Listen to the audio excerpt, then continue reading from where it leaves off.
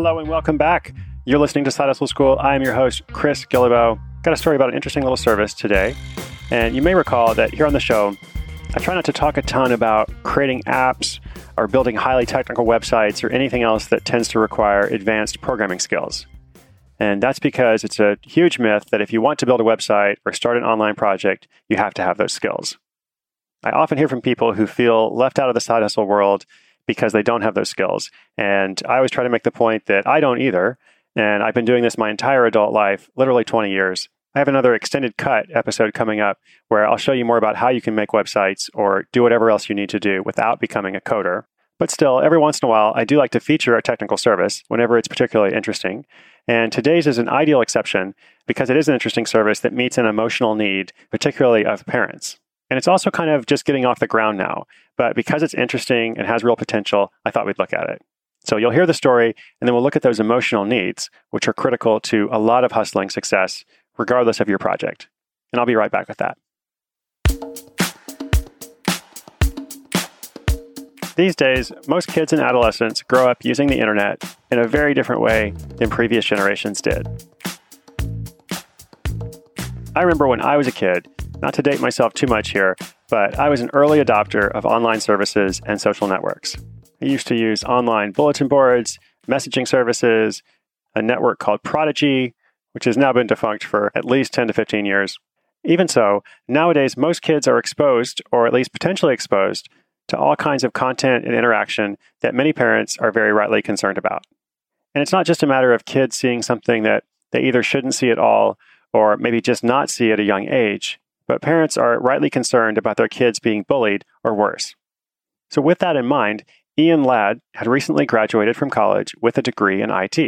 He took a day job doing project management and back-end support. Now, he also decided to create a web-based service that allows parents to monitor what their children do on their computers and mobile devices. This service is called Live Snoop. It's currently available through your desktop or mobile browser, and he's in the process of making both iOS and Android versions.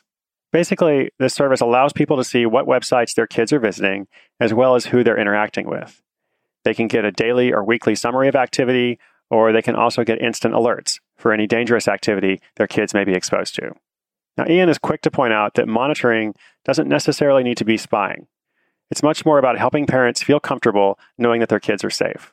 And without any monitoring solution at all, parents often feel uneasy, not knowing who their kids are interacting with and how, and Live Snoop helps to meet this need. The service is available in two tiers. One is free, one is paid. This is a very common approach to online software. The idea is to get people in the door and then convert some of them to the paid service.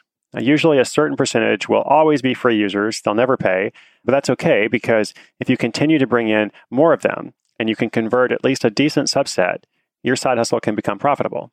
Ian and I spoke about his service just before he was planning to make some major upgrades and begin marketing it further. At that point, he had done no marketing at all except for word of mouth.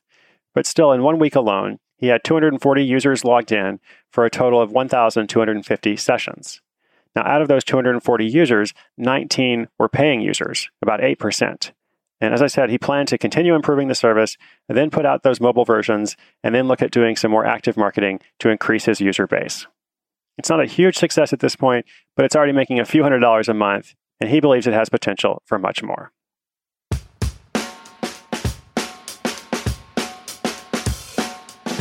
So here's a phrase I have not used very often on the show, and this phrase is recurring revenue.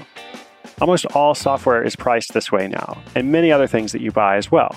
It used to be that you purchase software only once, or maybe once every couple of years when they had a new version coming out. But now the industry standard is to pay monthly. Now, this helps to support customer service and product improvements. And if you're skeptical, of course, it also helps to make those companies more money. The beauty of this model is once you have paying subscribers, as long as they're using the service, they're not likely to cancel. At least most of them aren't. So as I said, Ian is making a few $100s a month, which of course is not a ton of money, but his expenses are very low. And if he does nothing else, this money is likely to continue. So once he does even a small amount of marketing, it's very likely he's going to increase that number. What if it was $1,000 a month? That's not out of reach at all. He already has the makings of a proven service. What if it was more? What if it was 4 times that amount or 10 times that amount? Maybe there's a ceiling for it somewhere, but the point is, this is a very healthy start, and a great sign of potential success, in large part because of that recurring revenue model. Now, also, at the start of this episode, I mentioned emotional needs. Now, this service clearly responds to a major concern of a lot of parents. Most parents don't want to completely restrict or prohibit their kids from using the internet. They understand that the world we live in requires that. They want them to grow up with good technical skills, but of course, they also want them to be safe, first and foremost. So this Live Snoop service at least has the potential to provide not only security, but also peace of mind, which obviously is very valuable. And as I mentioned, if Ian is able to grow this service, create those additional versions to work on Android and iOS, this hustle has real potential to create real recurring revenue for Ian, even as he works on it part-time. And as you're building your hustle this year, ask yourself if there's any potential for recurring revenue in your product or service. Remember, inspiration is good, but inspiration combined with action is so much better. Head over to sidehustleschool.com. You can see the show notes. You can give me a shout out. You can check out a bunch of free resources. I'm Chris Guillebeau. You're listening to Side Hustle School. I hope to see you tomorrow.